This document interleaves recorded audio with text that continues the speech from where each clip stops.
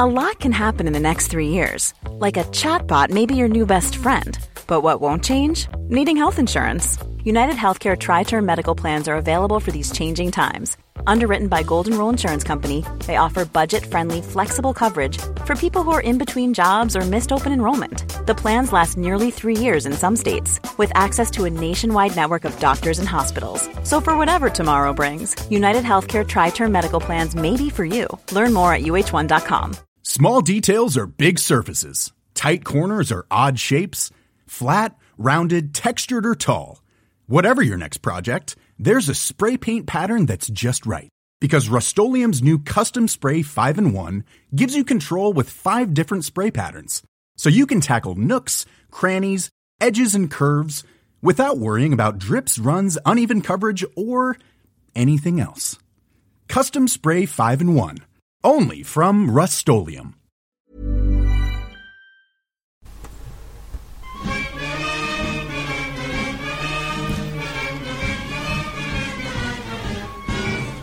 Hello, Egg Chasers. It's the Egg Chasers Rugby Podcast, the podcast about rugby that doesn't take itself or the game too seriously. Here with you every single Monday morning for very nearly 10 years, 52 weeks of the year.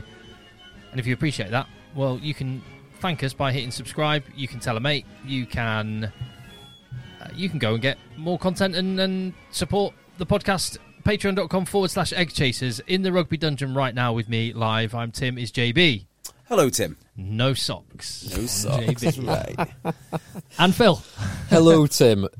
JB's feet they're taking up prime time space right in the middle of the room. Well, it is how blocking it my is. view of the computer and the waveform. But They are occupying some prime real estate right here, but that's what the people want. exactly. This is the first of 2 podcasts in your feed. The domestic pod will be coming in a little bit, but this is the international-based podcast, which, well, really is only looking at 2 games. Yep, that's it. Well, Really, it's only looking at 2 people. yeah, and some general rugby themes. Yeah. Rugby carousel, the ins and outs, the sack race. Yeah. So Wales, Australia, England, South Africa, 2 very, very disappointing ends to 2 very, very ordinary years. Well, no, not even ordinary. Shambolic. Well, Abject. England's results this year the worst since 2008. So Was that Andy Robinson? just after Robinson. Oh no, it was after he was 2000. Brian Ashton Brian was Ashton got to was the World Cup final. 2007. So was it the start of the Martin Johnson? Yeah, it might have been. Oh, actually, it might have been pre-2008. So it might have been the Andy Robinson era. And anyway, not good overall for England. And if it's not good overall for England, a terrible week for England. This was worst game I can remember since the World Cup final. Probably. I enjoyed it. I thought as a proud Welshman, you would enjoy this. I enjoyed both games. I enjoyed them. Hold on, what's going on with our waveform? We laughing at you. That's fine. With you, JB. Look, what can I tell you? There were 2 very entertaining games. I thought watching the England game in particular was great fun. I thought it was eminently watchable for what South Africa are. They were very good. They were very, very good, and they bullied England. And it was, well, in that respect, there was a lot of echoes of the 2019 World Cup final. Remarkably so. The World Cup final, it really had more than just shades of the World Cup final. The way that in the World Cup final and this game, England, you never felt they could do anything because as soon as they start doing something, they risk knocking on. And as soon as they knock on, it's over. South Africa are 30 yards, 40 yards downfield because the scrum will inevitably lead to a penalty. The penalty will be kicked into the corner and that will lead to a sustained pressure of South African dominance. All right, let's cut to the chase. Eddie Jones. Well, I would have fired him a long time ago. You would have fired him a long time ago. You would have got Dean Ryan in 2018. Exactly right. I'm curious what you think off the back of this, Phil. I still wouldn't, but probably because it's just too late now. I think I've always had a lot of faith in Eddie Jones because I like the way that he reacts to things, and I'm probably now looking back on his past glories too much. The 2 years when he picked up with England, his Grand Slam, clean sweep in Australia, his 19 unbeaten games. How much would you pay not to have beaten Australia 3 times now? Because that's the root of the whole thing. all this misery. Yeah.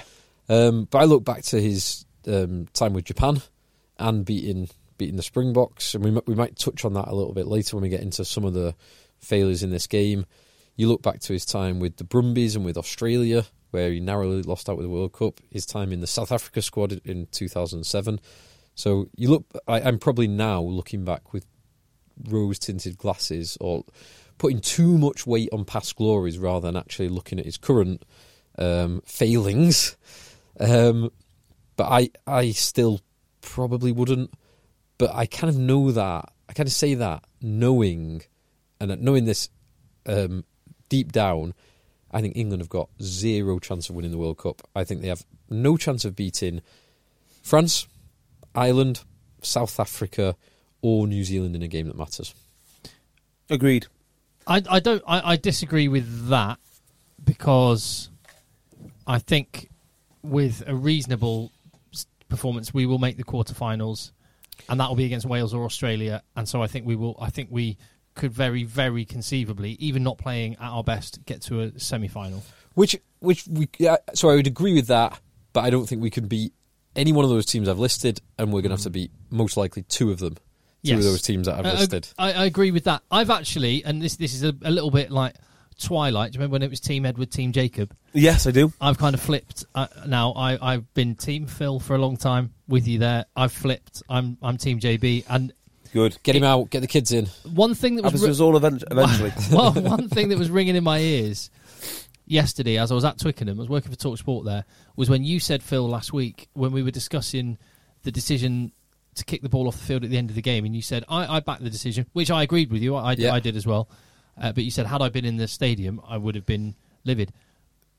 Being in that stadium, it is a very, very relevant factor. I watched that, and I'm telling you, the crowd were booing. Yeah. I don't know how much it came across on the telly. Yeah, it did. It was loud. Certainly reported in the Times this morning as well. They were booed off. You know, what happened to the narrative around Eddie Jones, that he comes into a rugby team, he works them super hard, everyone gets, shorted out. They win a couple of games, but the weight of expectation and the weight and volume of work is too much, and within 2 years everybody just collapses. That seems to have disappeared. Yeah. But it seems to me, you look at this team, that is exactly what's happening. Well, this is it. So I'm with Team JB now, because Eddie Jones's reaction to that abject performance was, it's my fault. Because I don't know that it's Eddie Jones's fault. The facts on the ground, the stuff that we do know absolutely cast iron, is that world-class players, multiple-time European champion players, are a shadow of themselves when they pull on an England shirt. We know that's the case. That doesn't necessarily mean it's Eddie Jones. It could be any number of things. They're hesitant. They don't appear to know what each other's doing. They don't appear to know what they're supposed to be doing. And I don't know what the reasons are, but if we take Eddie Jones at his word, he's coming out and saying that it's him. That that's the reason that's happening. And if that's the case, well, if that is the case, then off you trot. Well, it's multifactorial, as so many things are. So if it's not linked to him directly, it's not exactly his fault. So selection, of course, is his fault. Maybe team overall strategy is his fault. Then it's one step removed from him. So if they look a little bit sluggish, it could well be the fault of his strength and conditioning and how hard they're working, because they work bloody hard. I mean, if you listen to anyone who tells you about England camp, they'll tell you how hard they go in and they work, and that's just the minimum expectation. And I don't know if that is the greatest idea when you're midway through a season in autumn internationals. Then you've got to play these absolutely enormously physical games. So I'm sure they load them appropriately and deload them appropriately. But he is right. Everything comes down to him, and it has done for absolute years. I would have got rid of him a long time ago. But I think this might be worth discussing what he got wrong again. It seems like just a circular conversation, because we know what he gets wrong. We talk about it all the time.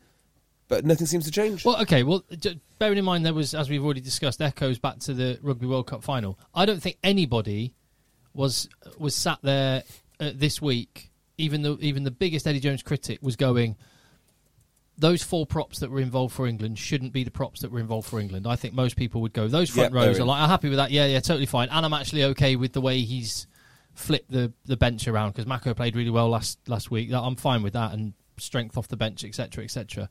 But What would England do now for a prop that can scrummage? Well, I don't care about how good you are at being the pivot man, tip-off passes. I want a scrum that is solid, please. Yeah. And that's, JB, I think you've been critical of Franz Malherbe in the past. Yeah, not today. He showed why he might actually be the most valuable player on the planet. He was good, wasn't he? He was astonishingly good.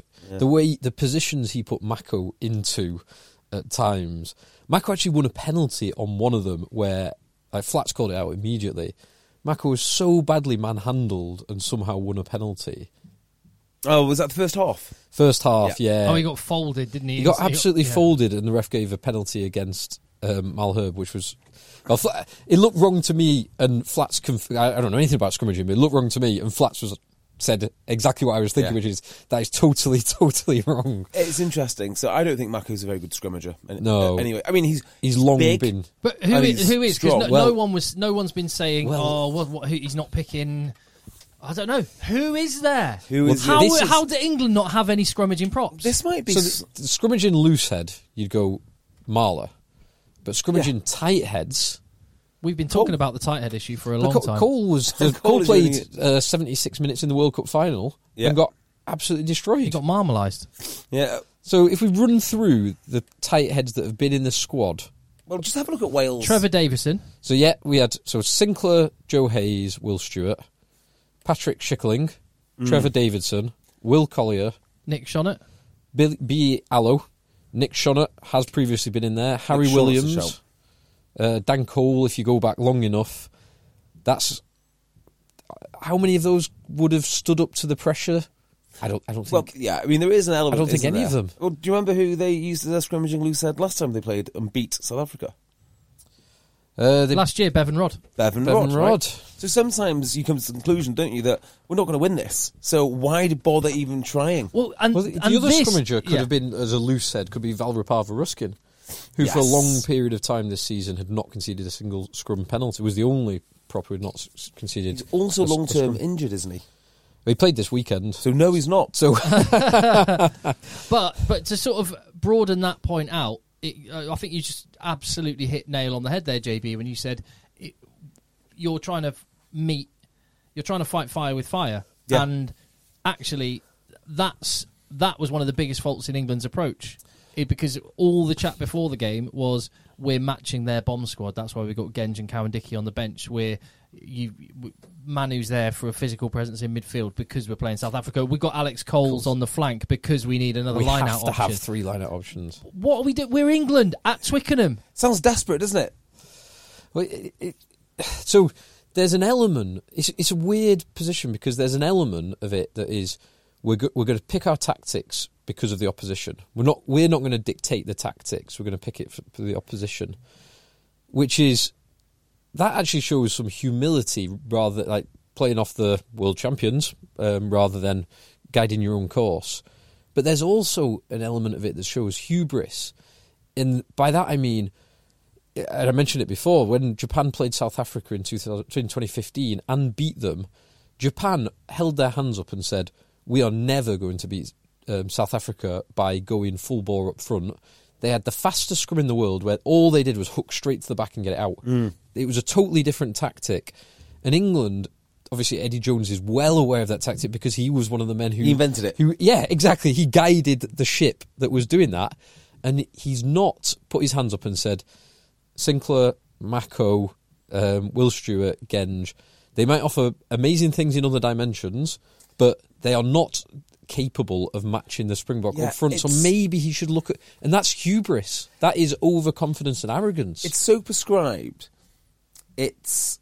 Because rugby's so complex, it's like eliminating a layer of the food chain out. So you say, okay, I'm going to eliminate, I don't know, one layer of the food chain. And then that goes, then all of a sudden, you've got loads of other problems. So you go, right, I'll do that, and I'll do that, and I'll do that.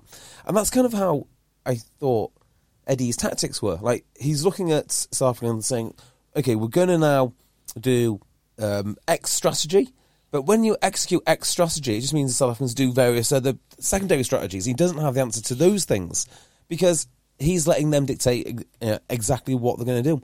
That was his overall problem. Hubris, I think, is a great word for it, And of that element of it. Yeah. But I mean, I would have thought it's like one of the first principles of coaching, and you'll know this at Talk HJB, and I do this with an under-15 team every week, and you'll remember it from teams that you've played in and good coaches you've had. Mm-hmm. They look at the resources they have available, and they tailor the way you play to the skills that you have. Warren Gatland did that. That's how he won Grand Slams and exactly right. Almost could have got to a World Cup final and could have potentially won had it not been for that red card for Sam Warburton, because he played to the strengths that he had at his disposal. And with that in mind, England do have... I don't think England's player pool, which always... There's a lot of depth, but I don't think the top-level talent is quite at the level where some people think it is. In certain positions. I just think but there's enough there that you can go, we're going to tailor a game plan for this group. Yes. Oh, yeah. There's definitely enough for that. I think when you look at Wales and how they discover certain key talents, back certainly in Gatland's day, they discover them by giving them a chance. And Eddie does give lads a chance. There's no saying he doesn't. I mean, Marcus Smith came from literally Brighton College straight into an England camp. So he does give particularly young lads a good look at. But Wales find these guys, like I say it all the time, how many props would you need to go through in England shirts before you got to Thomas Francis? Oh, yeah, you'd be double figures. Yeah. So he's not given enough lads the chance. And he has this remarkably clever get-out card, which is Test Match Animal, which is such a nebulous standard. Nobody knows what it means. Yeah. So you can just say, he's not a test match animal. What does that mean? You literally can't nail him down. But he's brought a huge number of players into squads, but there's a huge number of players who've either not played or played like minutes. So there's loads of guys who they got into a squad once or twice and then just never made it past that point. Yeah. Because they're not the test match animal. I mean, there's no way that Nick Ezekwe or Tamana Harrison or Luther Burrell would not have long, successful careers with Wales. Oh, yeah, no 100%. They're too useful. 100%. You look at the guys who have, like, I always think of the centres who, like... Tompkins or Chris Harris or Johnny Williams, who's obviously played for Wales, who all would have been available for England at that point in time. I don't think, had Chris Harris not been Scotland qualified, I don't think anyone would really have a major issue with the fact he hadn't been capped by England, let's say. No. Same thing, isn't it? Which is exactly how many outside centres would you want to go through until you got to Chris Harris? Yeah, exactly. And then when he gets the opportunity, he's a Lion now. Because he was that good, given the opportunity, and he just does like a handful of things perfectly. Yes, and his team and his coaches use him in that capacity within a system that's tailored to the resources they have available. Yeah, I think Eddie has got what he wants to do in his mind, and if you can't fit into what he wants to do, he's not willing to change very much, really, in order to accommodate you. It's a real problem. But that's a problem that's developed with England because. He wasn't like that with Japan. Yeah, his resources were much more finite. Maybe that's the abundance. Is actually the. That's where it comes to the hubris. Yeah, and the other problem is with this: when you've got standout number ones in positions, it's very hard to keep a standout number. I mean, there's very few guys in the world who get to the number one position, stay there. Alan Wynne-Jones would be one, maybe. Even he's declining. Etzebeth is definitely one. Etzebeth one. Richie McCaw. Yeah, would be one. There's a handful of them. Even Richie McCaw was declining quite rapidly towards the end. He won his final game. He won the World Cup. Yeah, so. McCaw, Hooper, Pocock, those two guys probably in there. But that's really it. And I looked at Macca. I thought Billy. I thought it was woeful on the weekend. It is absolutely woeful. Not the kind of game for him. But this is it, because Tom Curry does not look like a world-class 7 playing for England. How many turnovers has none? Zero. None yesterday. 0 in the autumn series, and about 1 per game for the last 12. It's just, what is that? He's So Tom Curry does not look like a world class 7. He looks like So Mario Itoje does not look like a world class lock. Nope. No, I didn't even notice him yesterday. He had a few good moments, a couple of good steals, but otherwise anonymous. But these are legitimately those two that we just mentioned. They're number ones. They're world class players. Yeah. They're the kind of players who, a few years ago, any other team in the world would have had in them. But now, no. Yeah, Manu's another one. Manu's got to go. Manu has to leave the stage now. It's ridiculous. Every time England do something reasonably good, it involves Henry Slade. Wait, stop. Manu's response to the game yesterday was, the defeat will make us tighter as a group. Who cares? That's what you said. Great. Well done. Great. Cheers. No, it's not Manu's fault. But No, it's no. I mean, he's not. You're not going to say no, Eddie. I know you've selected me. I don't think you should pick me. Yeah. It is not his fault. In the same way, if he selected me, I wouldn't be very good, but I'd still play. You're exactly right. But he shouldn't select him anymore. All week, the build-up has been, if Manu's fit, or if Manu does this, or and meanwhile, Marchand is going to bloody France. Yeah. I mean, that's the crime of the whole thing. If you want to see how the England system is breaking down, you've put all of your eggs in the Manu basket, and you've let England's most talented back walk out the door to France because you don't give him the opportunity or the chance. Manu's 31 with a long history of injuries. Crazy. And Marchand's, 25? Yeah. And just gone. Bye. See you later. Marchand... I know, that winds me up. But let's go back to the game a little bit, because we've spoken at length about England. South Africa were very, very good. They were very good. Etzebeth is a freak. Well, the whole pack, just you said it before. Rugby gods just bullied the whole pack. Bullied England, and Faf, Willemse, and Willy Leroux just controlled the game, controlled the tempo, controlled when they wanted to play, controlled when they didn't want to play, controlled when they wanted to take points, either through penalties or just taking a drop goal. Just bang. Just we'll have this now. We'll just take 3. We'll go back. We'll move things forward again. They were excellent. Willy Leroux, with South Africa not having a 10 that's an out-and-out 10, and the main man, I think they have to pick Willy Leroux at fullback. I think so. Yeah. Because he makes 100%. He makes that fly half so much better. Takes so much weight off their shoulders. Even when they've got Andre Pollard, who is an out-and-out 10, Willy Leroux. Yeah. Still, you have to have, he makes things tick. He just makes everything tick. And you can, like, Colby is talented enough. Colby's played 10, he can kick sticks. I know obviously he's unavailable for this. But you lose so much if you put Colby into that role. Although with Arance, you might not actually lose that much, because he was so similar to Colby in the way he moved. I mean, wow.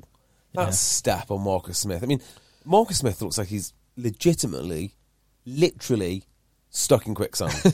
Like, legitimately. He looks like he is literally stuck in quicksand. Yeah. He just can't move. He looks completely baffled by what is unfolding in front of him. By the way, I thought when I was a kid that quicksand would be a much bigger part of my adult life than it's ended up becoming. So I do know an area in North Wales which has real quicksand. And we really? Do you want to go and just play with it? See how it feels? I have dabbled with it, yes. I've dabbled with it, see how dangerous it is when I'm fishing. In West Shore. I didn't know West Shore. Actual quicksand. That's exciting. Wow, that is Isn't exciting. It? Yeah. I stopped you mid-flow then, JB. You were... No, it's a far more interesting point than quicksand. And tar pits. I was certain that we'd die in a tar pit at some point. Just on Marcus Smith, a mercurial player, incredible talents, and when his team are scores down, he is capable of doing some special things. I have never seen him once for England take a game by the scruff of the neck. Not yet. The last 8 minutes of last week are the best he's played for England, I think. Well, and to be fair, South Africa last year, he had a good game. Okay. So when they won by a point. Yeah, 27-26. And Marchant and Slade were the centres. Yeah. A point out. Anyway. Yeah, no, this... But anyway. I do feel... So the overall criticism of Marcus Smith in an England jersey, I think, is warranted. I feel some of the criticism he got specifically after this game was a little bit harsh. Do you not think his kicking was really bad? His kicking was poor. Yeah, his kicking was poor. And that bit's not harsh. But he got no ball. No. And what ball he did get was on the back foot. Yeah, you're right. Constantly. Now, his kicking should have been better than it was. But this is not the game to judge Marcus Smith on. No, that's Judge fair. him on the preceding 15 or 16, fine. Absolutely. And I'll be with you. But this is a tough game. You can't judge him over 80 minutes against South Africa. What was the point? It's just a tough game for him. It's a tough game for anyone in that position. I would expect him to shine in pretty much every game that he plays, because that's his job. But how much better did... I mean, it's all relative because England were poor, but how much better did Farrell look when Marcus Smith went off? Yeah. Yeah, I mean, that's a fair point. I think it's more system than player, though. I mean, I'm sure you don't disagree with that. But one of the two needs to take over. That's nothing new. I think if you're going to play Marcus Smith, you just got to let him be Marcus Smith. You can't let him be this sort of robot, which, I mean, how many times did they try the high cross-field bomb or, just kicking it deep? Because they're getting into this attacking shape that worked really well and was very fluent against New Zealand. They were in those positions a lot, but the ball carriers were hesitant. It was just at that heart, and maybe it's confidence. I don't know.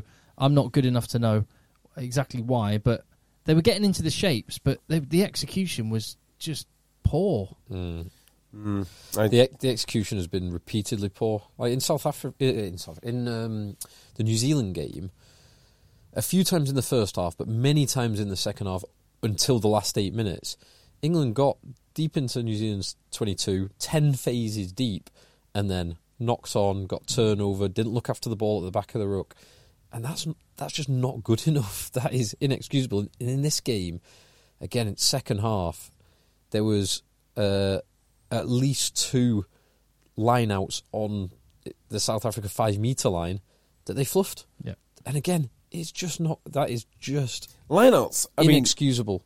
Line-outs are... I struggle to understand how a professional team can lose a line-out.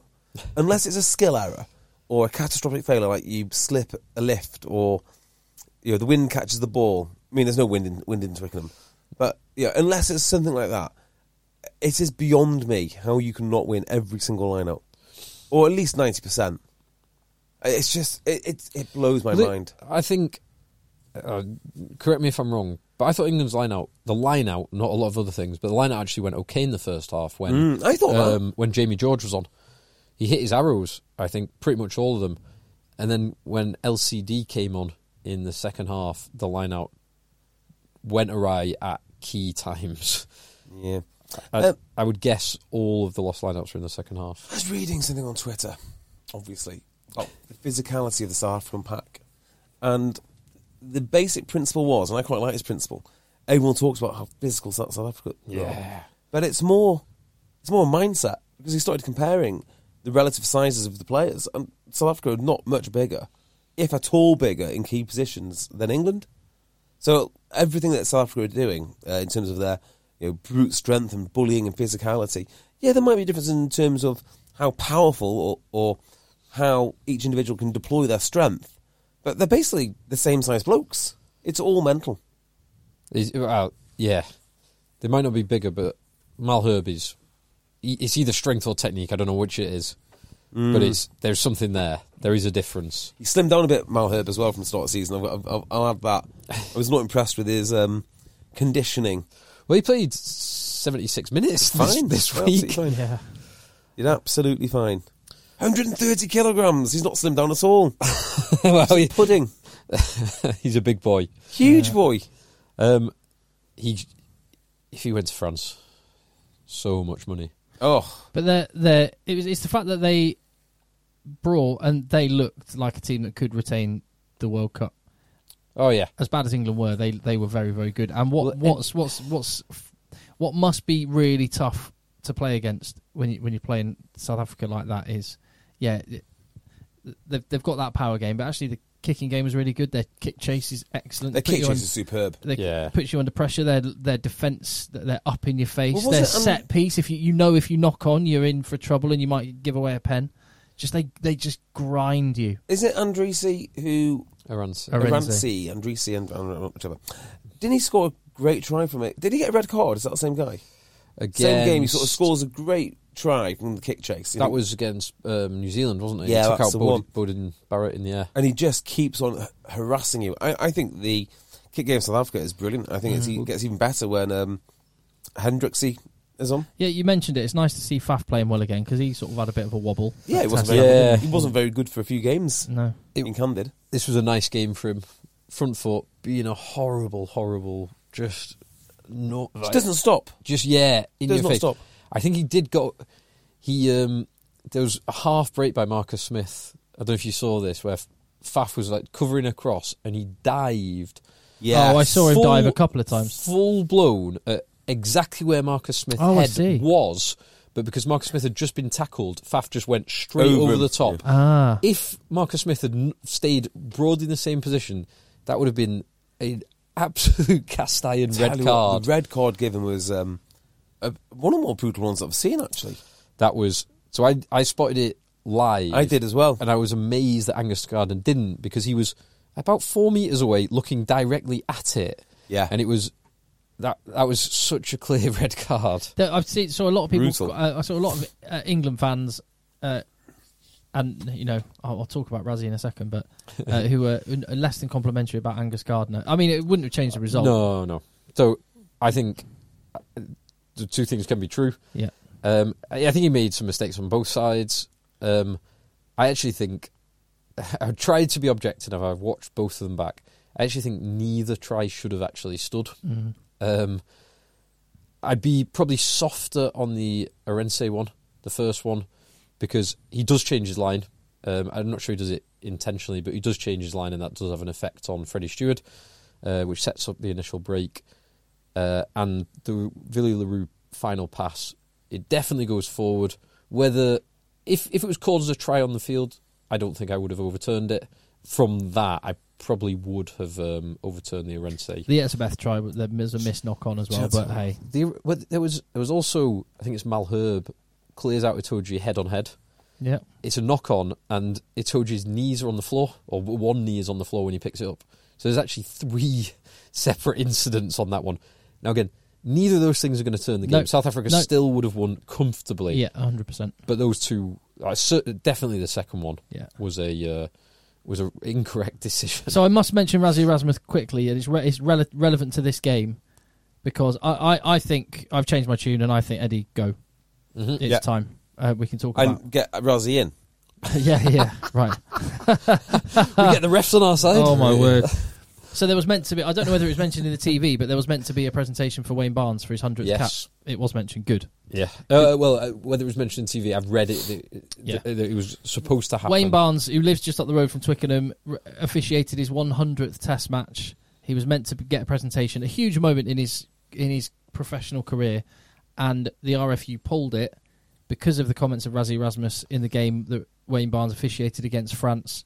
And with so many South African fans in the stadium, it was thought that it might be quite an embarrassing. Now, my general view would be, let the South African fans boo, and it will look terrible on them. You highlight, but the fact that Razzie Erasmus brought about that set of circumstances just underlines. It's not the point itself, but it underlines what a disgrace Razzie Erasmus is, and what really, really wound me up is the World Rugby statement coming out just before kickoff, a couple of hours before kickoff, basically saying, "Oh, we've had a chat and we've got a level of understanding." And I'm thought, you're World Rugby. You should be saying to Razzie Erasmus, "Do this again, and you're banned for life." Yeah, I'm sort of... I mean, I read some of his tweets after the France game. I didn't find them particularly horrendous. I mean, I just didn't. And I don't like the narrative going around that because he tweeted this, you know, because he tweets X, abuse Y happens, and therefore he is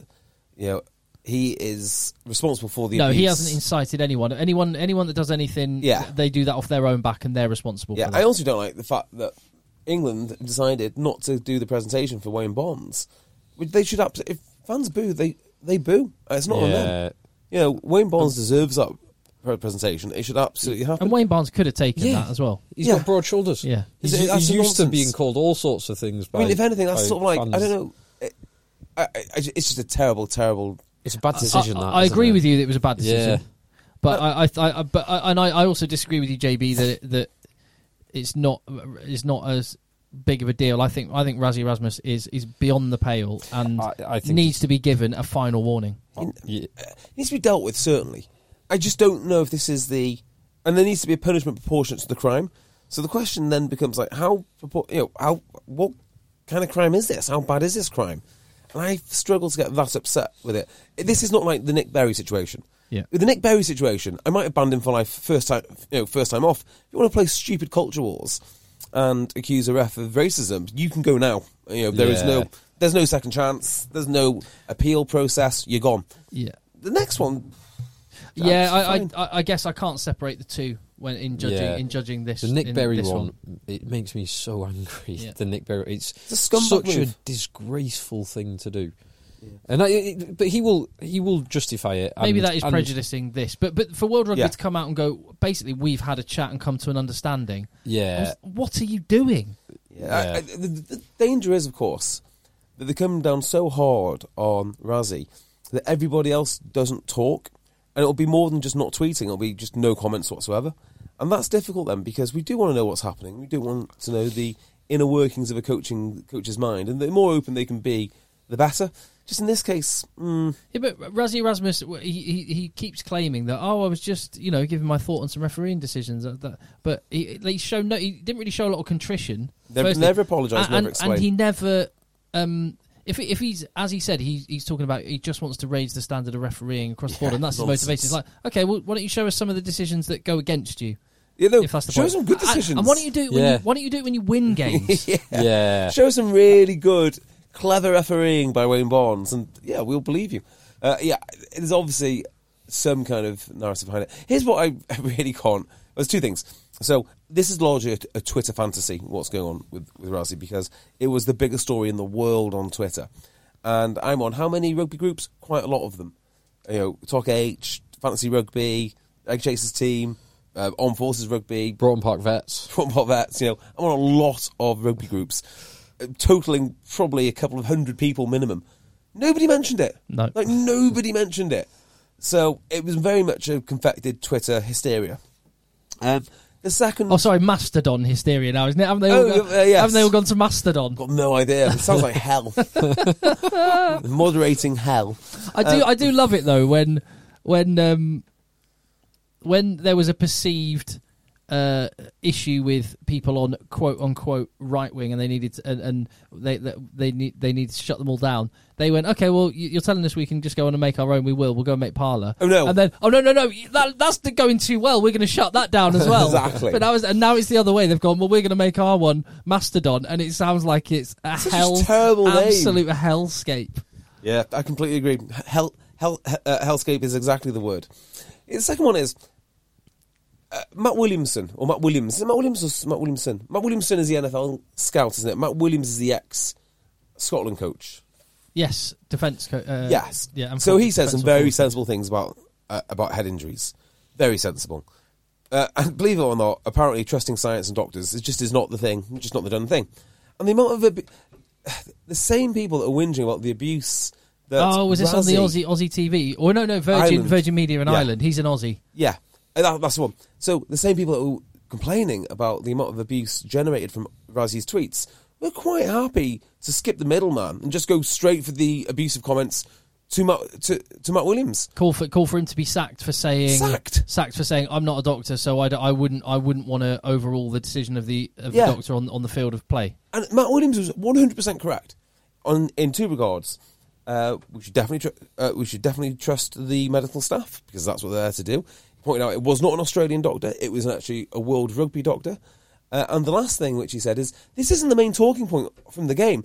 And the studio was just aghast that they don't want to talk about brain injuries for the next 5 minutes. It's a 10-minute segment on brain injuries. You've got to move past it. It's like the World Cup. It's like the Football World Cup. There's a load of people been saying, I'm not watching now because I just watch the games. I don't watch any of the punditry because I'm there to watch football, not to hear about all the other stuff. It's so true. Although watching football for football's sake, as I found out this week, is dreadful. I mean, this is the pits.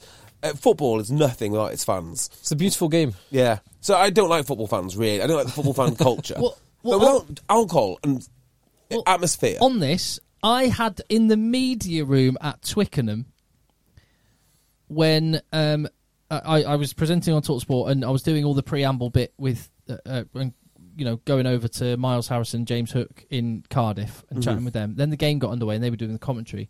So I went down to the media room and I had to ask 3 different people before I could get the Wales-Australia game on in the media room in Twickenham because the football was on.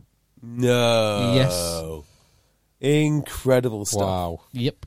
Yeah. So actually, back to my my football point about the crowds. Oh, sorry, but the football it wasn't even football. It was that was the point where it's between the first 2 games. So the Saudi Arabia whatever it was game had just finished. There was they were pundits, and I had to ask to put the rugby on at Twickenham. That's anyway. Incredible. Yeah. So the thing I was going to say about that is because they've banned alcohol. I mean, football is only good really for playing They've not really- fans full of alcohol and making them say nasty things to each other for 90 minutes. That's what it is. That's why the atmosphere exists. And I hate the whole thing, the crowds, the fans, the most important thing. Turns out they're probably right, and I don't like that, but fine. But it does make me think, like, where is rugby going if we start cracking down in the Millennium Stadium on alcohol? We don't want this municipal swimming pool atmosphere which have generated in the World Cup. The Friday night atmosphere. Oh, it's awful. It's absolutely awful. So Get some vuvuzelas. Oh, That'll improve the a dream. atmosphere. But yeah, so a bit of a ramble about crowds and Matt Williams there. Just one thing before we finish this game. There was a man who didn't play for England this week for a very good reason. Corny Laws. That's one man who's played in the preceding games. Jack Willis. This man here, who's just this evening made his Toulouse debut. Oh, this evening? This wow. This is going to be one Jack of the... Willis has played for Toulouse Yeah. tonight. I Yeah. might start watching Top 14. Wow. Apparently, Cowan Dickey's next. Cowan Dickey will be next. Obviously, Simmons has gone. Marchant's there. The reorientation to France is well underway. Dan Robson's there. Yes. The other Willis has gone somewhere. Bordeaux. Do you remember we all started watching Italian football when a few players went over there? Gaza and Paul Ince went over Yeah, there. and Channel 4 made a We fortune started out of it. watching that when- Golazzo. Channel 4. So With the whole thing was... the big four Italia. Gazzetta Football Well, no, was it Italia. 7? There wasn't a big 7 sisters. But no, I'm thinking the logo. The four yeah. Italian football logo. Yeah. So it used to be cool, didn't it, if you got the Italian paper and like an espresso and went to the and went to a cafe. You're always cool to have an espresso. That is true, Double actually. espresso. So I'm Or a gonna say macchiato. That's what I did as a kid. Mondo. As a kid, that's basically why I want to do what James Richardson's doing. I want to sit in an Yeah. Italian cafe with an espresso, reading the Gazzetta dello Sport. Tell you what, I always read the local paper. I mean, I don't understand it, but I always read the local paper. You understand the pictures. It's on the picture. I told you in Malaga, the stuff I got, 300 kilograms of cocaine seized. Yes. To work. In fact, James Richardson might be not both simultaneously inspiration and nemesis because he has all the gigs I want. Like, I really want to do. If I could pick a gig to do, it'd be World's Strongest Man. Yeah, great one. I really want to do Kicks off that. soon, or I know. the televised Christmas. show He's got kicks a off good, soon. real good gig, but you can't have it because of hers. Is Lauren Smith doing the CrossFit stuff? That'd be really cool. Going to the games. Going to the games would be cool. Yeah. Anyway, very quickly, very quickly. So, if Eddie does go, because Bill Sweeney's come out and said there's going to be a review. The way that was worded, Secret review. So we don't know who's on the performance review panel, do we? We don't. But they've been holding this How every do they year not since know? 2019. But I think if the trigger is pulled, Yes. who takes over for the World Cup for you?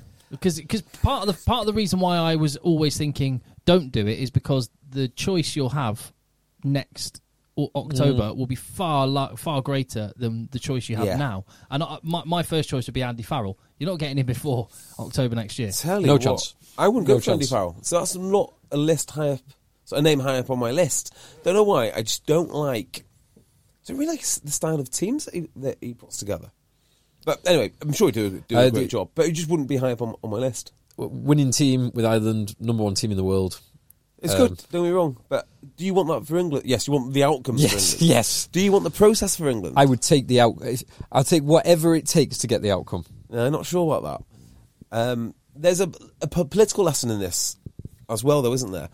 So how many candidates do you see who want to run for, say, Prime Minister or be the Prime Minister or run for US President who just miss their window of opportunity? I think this has happened to Rob Baxter. Rob Baxter was the man a few years ago. He could have told the RFU when he wanted the job and they would have given it to him. But right now... I'd still be happy with him. I I think it was. Yes, but that window is closing. No, I think it's going to be Steve Borthwick.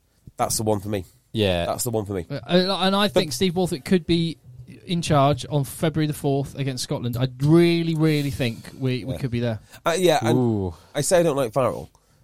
I don't dislike Farrell, but probably the most Farrelly like coach for England would be Borthwick in terms of the process and the organisation which will put in place. So, yeah, but that'd be the one for me. And if Farrell does take that job, it does literally mean that the window has closed on Baxter. It was, by all rights, his job for the best part of 5 years now. I don't think he'll mind too much. Although Exeter's looking a bit with all the financial Dicey, isn't it? stuff. It's all Yeah. dicier, and they're not able to keep hold of the players that they develop. And But they're a well-run club. They will develop more players.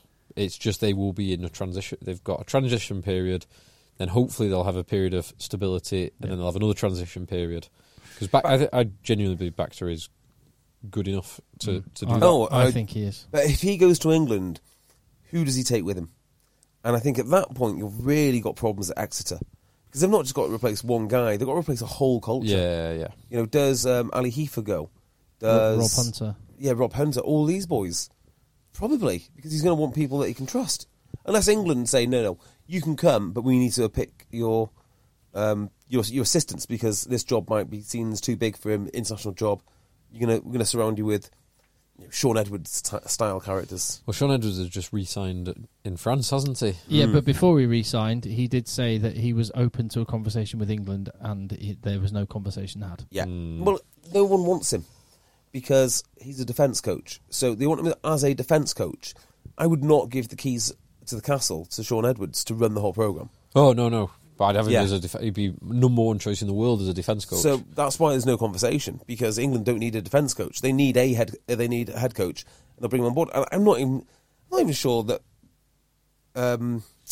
Edwards wants to move sideways again. I mean, he spent so much time developing his career. It strikes me that he wants to be offered that top job. So when there's no conversation, there's not the conversation he wants to have. But it's interesting because he's almost opted to be defence coach.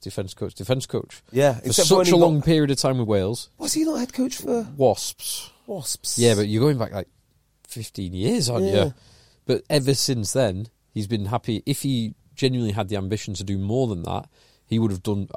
My assumption is he would have done what Ronan O'Gara's done. Well, Wigan. Yeah, that wasn't like he wasn't meant to be that one, was it? No, that wasn't meant to be in. He's no Michael Checker in any dimension. Ronan O'Gara would be an interesting one. Scotty Robertson. Yeah, Scott Robinson be. Could you see him remember wearing an England tie, breakdancing in Paris World Cup final? Horrendous. The other thing I remember as well is it's a 9-month job, isn't it? Because you might not win the World Cup, you might win it, and in which case you'll get a huge offer from someone else. Well, if you could take someone for 9 months, I'd do what Wales are reportedly considering doing. I'd take Warren Gatland in a heartbeat for England. Yeah, that is the Wouldn't ultimate. you for 9 months, Phil? If you knew you could have Warren Gatland tomorrow until the end of the World Cup, I probably wouldn't. I'd probably stick with Eddie still. I don't know why. I would go Gatland. It's stupidity, blind faith. I don't know why. When England... part of me just wants to see, like, it either go well or just completely fall apart. Because Eddie is now like totally backed himself into a corner, which is judge me on the World Cup. Judgment. This is all a stepping stone. This is all part of the plan. And like, he's actually saying that. Like, he's just relaxed when they lost to Argentina. He just sits there. Yeah. Part of the plan, stepping stone, nothing too bad. It kind of reminds me a little bit. I remember Steve Diamond at Sale. He came in and went, right, that's your boy. We got a 5-year plan. He's like 3 year. We're on a 3-year plan, and then 2.5 years into it, when it's not going well. Look, this is year 0 now. Yeah, this is year 0. It's a 5-year plan. 5-year plan. Ridiculous. I'm so fascinated to see, because we might all be sat here in 10 months' time with England winning the World Cup. Laughing at this episode. Yeah, Steve Diamond raising the World Cup, the Webb Ellis Trophy. We should have trusted him. I'll be saying, guys, you didn't back my boy. Yeah, I was the only one who backed him. Yeah. I suspect there'll be a quarter-final loss to Australia. And you two will be saying, JB will be saying, I've been saying this for 5 years. You've been saying, Tim, I've said this for a year. And I'll be saying, what on earth was I thinking? What was wrong with me? All the signs were there. It is quite fun that it is going to be one of those two ends. We're in a polarised world, and Eddie Jones has made the England situation. It is going to be. There's going to be people hating that England are world champions. Warren Gatland teaming up with Borthwick is my ticket. Because I don't think Warren Gatland can do it on his own. I think Warren Gatland is sort of a symbiotic relationship with his other coaches. His other coach was Sean Edwards. He's not there. It hasn't worked well for him. Yeah, because Gatland's not a hands-on coach. He's like a CEO, isn't he? Yeah. He's like, I've got the vision. I know what we're doing, and I know how to get the people in place to make that vision come true. So can those two guys work together? If they can, that is then your dream ticket. If not, you surgically remove Baxter, Rob Hunter, Ali Heifer. They all go as a block, and they're delivered to England. And at that point, yeah, you've thrown extra on the bus completely because they've got to reinvent themselves again. God, imagine that, taking the extra job. Unless they just get told it's a 9-month period. Yeah, put one on secondment or something. Yeah. Or maybe do both jobs. Yeah. No, well, I don't think you can do that. it in a World Cup, yeah. Well, people do, though, don't they? There is, football, You do it on Football Manager, you can do that. Yeah, you can, can't you? If it's a big enough team, you've got enough support, maybe you can do that. And that might work well for Exeter because they don't want to reinvent their coaching wheel. They could probably be okay with Ali Heifer stayed on. We'll have time to talk about this if the review happens and the exit happens. Yeah. So I just can't see it actually happening. Unless Eddie goes in there and he's like, I just don't care anymore. Like, just sack me. I just can't see them doing it. The way he behaves, you think he's already past that. Yeah. He's not far off. Yeah. So laid back, he's horizontal in some of those interviews when they lost to Argentina. Yeah. Did you see the post-match interview this time round? Yes. I haven't. We're talking about the positives that they can take out he's nearly of in it. tears, which is a good sign. Eddie Jones? Yeah. Towards the end. Not from what I saw, but he talked about the positives. He did say he was not happy with it. He was far less relaxed than the Argentina game. He said that there are two main areas, set piece and the aerial battle, that they completely won both of them. And then it's kind of like, well, what happened? Like, how did they completely win? Don't just tell me that we need to correct this, because it's not like South Africa did things that you've never seen them do before. No. You kind of knew this was coming. Simple isn't easy. One of the most frustrating things, we spoke before about the players available to England, particularly in that tight end prop position. But after 2019, England poached the man who masterminded the South Africa scrum, Matt Proudfoot. Yeah. He's been embedded for the last 3 years. What's he been doing? I think it's one of those, like, it's like Ben Ryan going to Fiji. It's for the sevens. And Interesting. Ben, here are all the biggest, strongest, fastest sevens players in the world. They're all at your disposal. Here's an You've interesting got dozens of them. Small details are big surfaces. Tight corners are odd shapes. Flat, rounded, textured, or tall. Whatever your next project, there's a spray paint pattern that's just right. Because Rust-Oleum's new Custom Spray 5-in-1 gives you control with 5 different spray patterns. So you can tackle nooks, crannies, edges, and curves without worrying about drips, runs, uneven coverage, or anything else. Custom Spray 5-in-1. Only from Rust-Oleum. Millions of people have lost weight with personalized plans from Noom. Like Evan, who can't stand salads and still lost 50 pounds. Salads generally for most people are the easy button, right? For me, that wasn't an option. I never really was a salad guy. That's just not who I am. But Noom worked for me. Get your personalized plan today at Noom.com. Real Noom user compensated to provide their story. In 4 weeks, the typical Noom user can expect to lose 1 to 2 pounds per week. Individual results may vary. Here's an interesting thought experiment for you. Who would do better? Matt Proudfoot coaching Fiji Fiji Sevens, Sevens. or Ben Ryan coaching the England scrum? And would you notice a difference? It would be Either way. identical. It'd be identical Both outcomes. results would be totally identical. No difference. Well, Yeah. let's leave that there and talk about another man under pressure, Wayne Pivac. Pivac. He looked like a man on death row after that game. The way he was just standing by the Welsh emblem in the tunnel. He looked like a condemned man. 34-13 up. With 25 minutes to go, something like that. I mean, I struggle to put this squarely on Wayne Pivac in the same way that I put it squarely on Jones. Not particularly fair, but that's how I feel. I do. So, I think some of it is on Pivac. I think some of it's on the players. So let's Anscombe going off was a turning point.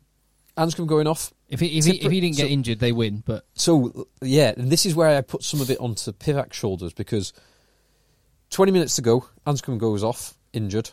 Tipperick goes into the bin. He then voluntarily brings off Faletau and Alan Wynne-Jones and Ken Owens. Now, Ken Owens comes back on, but oh my God, you lose all of the leadership. About 200 caps, 220 caps. Yeah, and the Say- rest, hundreds of caps. Yeah, but say those names again, and then say those names with their ages and minutes this season underneath their belts, and you think, oh, Well, What do you do?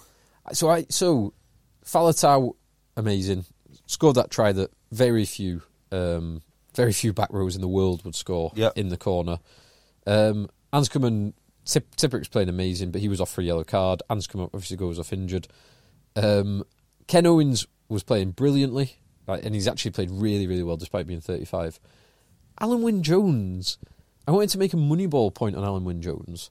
Please. Which was if you didn't know that Alan Wynne-Jones was 100 years old, and if he had someone else's hair that didn't make him look like a 100-year-old troll, and you saw his galloping runs and offloads throughout that game, you would have thought he was like the next big thing. Yeah. You would have thought he was the up-and-coming. If you'd have said, we've got a 23-year-old lock, he's rangy, he can play ball, he's got amazing hands, you would say it's that boy. But because you know it's Alan Wynne-Jones, you think he's a declining force. He had a brilliant game. Yeah, well, the problem with older players is not their top end. Their top end remains fairly good. It's how consistently they are top end.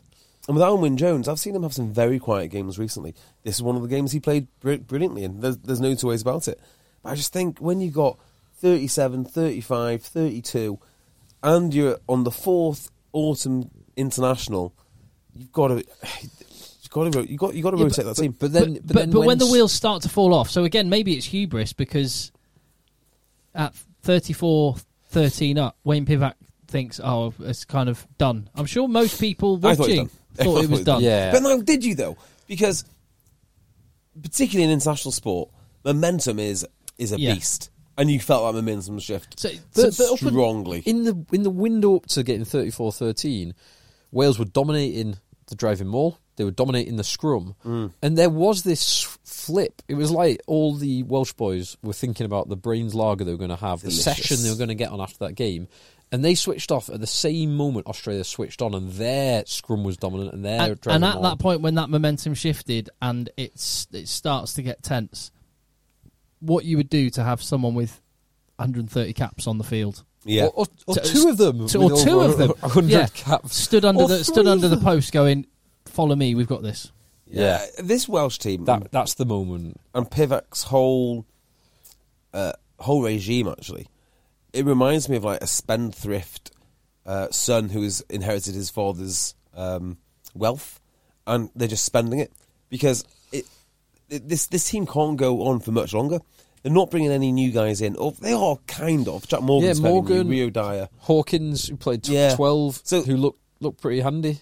But they're just squeezing every ounce out of these older lads, and it can't last forever. And when they finally go, it's not clear to me they've got ready-made replacements anywhere. It's going to be bloody difficult. Well, this is what was odd about this, is Wayne Pivac doesn't need to think beyond the end of that game. Yeah. Because he knew what the consequences were, which is why maybe it was hubris in a different way, much as Eddie Jones, but really, really tough one. His thing, though, you look at that game and you go, do you know what? There were some bloody good things in that. And I watched the first half, I thought they were brilliant. They were great. They should have scored at the end of that first half. If they score at the end to put it 27-13, and then if they start the second half like they did, the game would actually have been over. But they played some great stuff. Yeah. They look good. They look good for the first you can actually go 15 minutes in the second half. Look at England. Tell me what your favourite thing was about England, and you might have one or two things. You think, yeah, okay, it's good. There's something to build on there. Maybe. If you've been really, really kind. You struggle. The Jack Noel break down the right-hand side. The try. Well, there's loads to like about Wales. Loads, absolutely loads. Loads of positives you can take out of that. The issue is, of course, who they were playing. So the Australian team has lost to Italy. They had something like 20-something men unavailable. The French players couldn't play. Japanese players couldn't play. They only had 25 players that they could select from. Oh, is that the stat? Yeah. There you go. You know, so they were... The 31-year-old prop make his debut. The guy that came on... I can't remember his name. Oh, they got a yellow card. Yes. Yeah. That boy. Came on for Slipper, who went off injured. Shout out for no, not him, not Donaldson. No. Oh, no. Was it not Donaldson? Robertson, the other one. Talakaya. Okay, Waratah's boy. Yeah. He actually played, they said he played against the Lions in 2013 for the Waratahs, but that was his debut for Good for him. Australia green and gold. Yeah. I do love Australia. Well, first of all, I love any team which contains Allens and Lens. There's not enough Lens playing rugby now. Although I don't really have much time for Langies and Jeds. That's not really my thing. No, Jed's all right, isn't it? Jed's a bit old school. Jed is old school. Jed, Allen, Len. I've got massive amounts of time for the lads like that winning games, especially when it's Len Ikatow. That's cool. I loved watching Australia win this, Not because of some schadenfreude on Wales, just the togetherness of that squad. 25 guys, last game of the season, in the millennium, and to come back like that. You saw what it meant to them. I hate talking in those terms, but it looked like a very, very special bunch. And it looks like a lot of very special drinks would have been drank that night. It looked brilliant. Can't imagine being part of a team like that. It'd be great. The knives are out in Wales now, though. Do you think there's anything in this Gatland chat? 100% true. It's 100% true. So I can confirm it's 100% true from a source other than the Times, but I can't tell you why. It is something which has been discussed. I think that we'll probably see Gatland talking a lot less in the press over the next couple of weeks. The thing I find most disappointing with Wayne Pivac's team, and like you say, in this game, if you take away the result, there's plenty to feel positive about. And there were glimpses at the bit that's been lacking so much from Wayne Pivac. He got given the Wales job because of the job he did at Scarlets, where he played a very expansive game. He threw caution to the wind, and you sort of felt like he got given the Welsh job because, going back to what we talked about, playing to the talents you have, that actually suits Wales. They've got lots of very, very mobile back rows. Yeah. They've got a relatively lightweight pack that can be mobile, and they've got some rapid guys who can play. But they've just gone inside themselves, and he's just gone away from that. I don't understand. Well, you've got to remember, he got given the Scarlets job on the strength of winning the Celtic League or whatever it was at the time, Pro 14, whatever it was. And the year he got it, there's like a delay while Scotland served out the rest of his contract. So, in terms of how they handled the succession, the WRU did it really, really well. It's sort of the kind of succession I think the RFU want for England. Nice, orderly transition. But during that year with the Scarlets, they were rubbish. Absolutely terrible. I think there was doubts about him coming into it because the Scarlets had lost their way early doors. So I don't know if he tries to do the same things at Scarlets as at Wales as he used to do at Scarlets, and if it's completely different. Don't know what it is, but it seems to be they appointed a coach who had one trick, and that trick no longer works, and that's a bit of a problem. Yeah. Do you know Australia have also got a Ned? Oh, I love that. Ned Hannigan. Yeah, Ned, Jed, Alan, yeah, and Glenn. And it's Mark Nawanga Nita Wase, isn't it? It is. So I'm really impressed. Pete Samu. Sorry, Pete. Big Pete. Big Pete. I'm massively impressed with Australia. I mean, the way that they've, after losing so many players, the way that they have turned up, and it's not been the best tour overall. They lost to Italy. They lost by a couple of points to France, or 1 point to France. Was it 2 or 3 points to Ireland in close games? I think they'll take what they've got to do is focus on the positives rather than negatives. Don't focus on the games they've lost. Focus on the positives they've done with the players that have been available. Here is an untrendy thought, very untrendy thought. But you want any coach in the world for England, I wouldn't look far beyond the fellow in charge of Australia. Dave Rennie. Dave Rennie's a cracking coach. They won't go for Dave Rennie. No, but if he's available after the World Cup, I mean, that would be one he'd get an interview. No choice about that. He'd get an interview. In fact, if you remember this, but our new best mate Corey was saying that the best New Zealand coach is Dave Rennie. Interesting. And the worst one is Foster. That's just the way it goes. Foster. You mentioned before about the billionaire's child squandering wealth. Yeah. What do they say? It's made first generation, spent second generation, there's nothing left by the third generation. There's some saying like that. What's his name? Graham Henry was first generation. Yep. Hansen was second generation. Fozzie's third generation. Exactly right. Just squandered. It. It's all gone. Squandered his inheritance. It's sad to see. All up his nose. Shame. Oh, poor Wales. Poor Wales. But congratulations, Australia. Yeah. Is that it? Did we wrap up the international podcast? I think there's one other thing that's worth mentioning on the international podcast from my side. There might be other stuff that you guys want to talk about, but I think it's a suitable end to the podcast. That I know where you're going with this. The very sad news broke during the England game of Doddy Weir, and it's terrible, terrible, terrible news. And we had such an honour of the experience that we had to interview Doddy, and it was a highlight of the nearly 10 years on the podcast. Highlight, and it was remarkable for two things, that interview. Obviously the incredible honour, but that kind of goes without saying. It was remarkable because point number one, just from a physical aesthetic aspect, in a room full of big men at the World Rugby Awards, one man stood out more than most, head and shoulders above almost everyone in the room, and obviously in his amazing tartan, Doddy Weir stood out as a giant amongst giants at that point in time. And then when we got to actually speak to him, and the kind of the humility, but the humour and the high spirits that he had and shared with us, it's a remarkable moment that we got to experience, and a truly remarkable man. Yeah.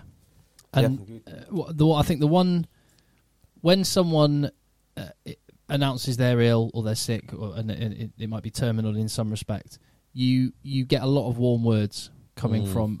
What I think's very, very noticeable about Doddy Weir is nobody was saying anything different to what they said before he announced his illness.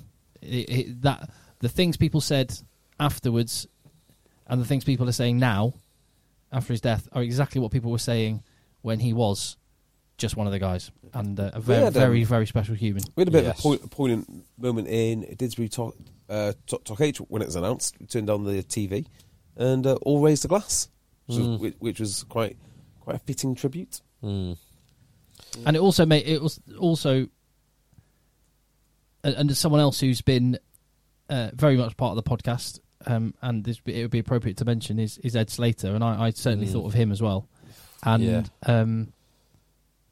And so, I mean, as much as we absolutely would love your support at patreon.com/eggchasers, you know that if you'd been in a bar with Doddy Weir, you would have, everybody in that whole room would have offered him a pint. You couldn't possibly have physically drunk all the beers that people would love to have bought for him.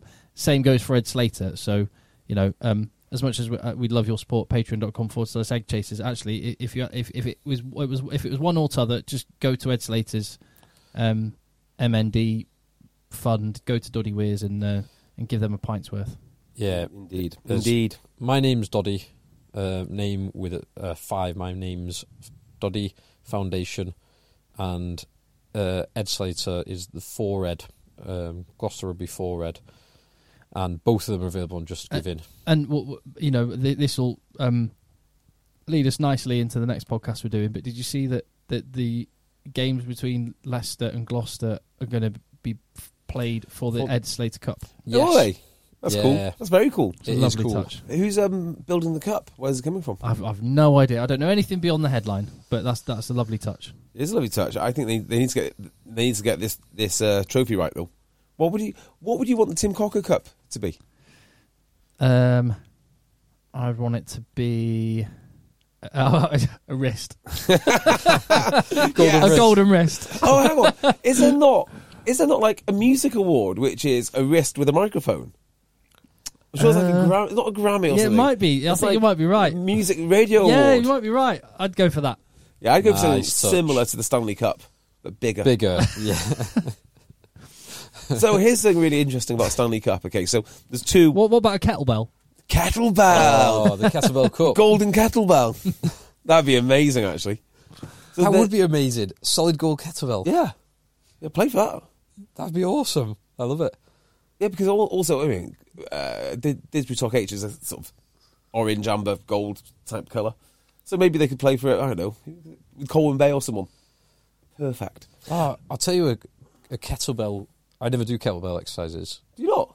Very, very rare. Joe Rogan says that's all you need is a pull-up bar and a kettlebell if you want to do a full workout. Well, someone sent me a video last week of something using those two things, so I tried it. So So it's hanging from a pull-up bar and with a kettlebell in your other arm, and you just got to curl the kettlebell and press it over your head. Wow. So I could not do that. Wow, I could. So that sounds rock hard.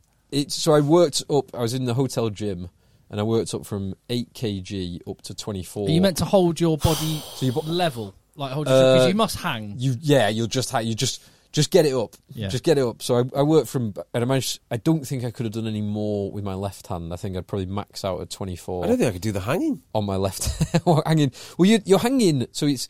For me, it's 80 kg plus 24, so I'm hanging on one hand with 104. Genuinely, hanging on one hand is awesome for your grip strength. It's brilliant, which helps your deadlift and helps all the lifts. Yeah, of all the grip exercises, grip strength is not one which I need much assistance on. For whatever well, reason then you'd be fine hanging. Yeah, I guess so. Yeah, never thought of that. Easy, but it's quite. Just try it. See how you get on. It's an unusual move. It sounds very unusual. Do you push the? It's a little bit like what's it called, bro? It's curl and bro press. science. Have you seen? I'm definitely not doing it for anything other than just to see if I could do it. Have you seen the Instagram account of amazing workouts? But the guy is like he bench presses things in the gym you're not meant to bench press, like the actual bench itself. Yeah, or doing press-ups with a sofa on his back. Yeah, and someone lying on the sofa. Oh, just general. I could entertain myself for hours just watching gym fails. Oh God, some of them are awful.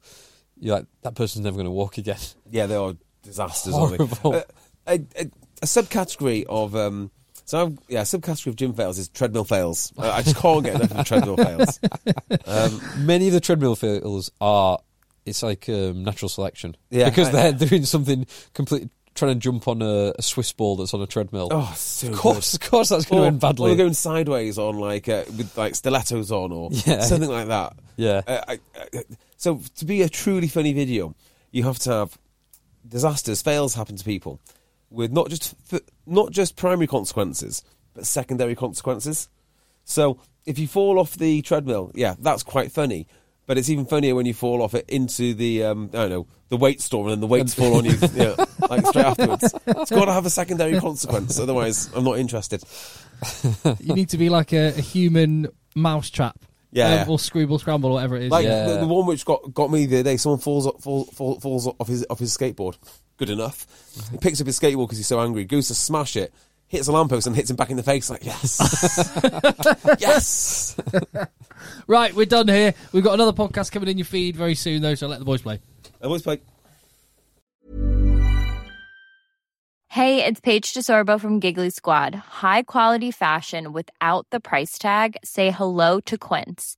I'm snagging high-end essentials like cozy cashmere sweaters, sleek leather jackets, fine jewelry, and so much more. With Quince being 50 to 80% less than similar brands. And they partner with factories that prioritize safe, ethical, and responsible manufacturing. I love that. Luxury quality within reach. Go to quince.com/style to get free shipping and 365-day returns on your next order. Quince.com/style. Mom deserves the best, and there's no better place to shop for Mother's Day than Whole Foods Market. They're your destination for unbeatable savings, from premium gifts to show-stopping flowers and irresistible desserts. Start by saving 33% with Prime on all body care and candles. Then get a 15-stem bunch of tulips for just $9.99 each with Prime. Round out Mom's menu with festive rosé, irresistible berry chantilly cake, and more special treats. Come celebrate Mother's Day at Whole Foods Market. This message comes from BOF sponsor eBay. You'll know real when you get it.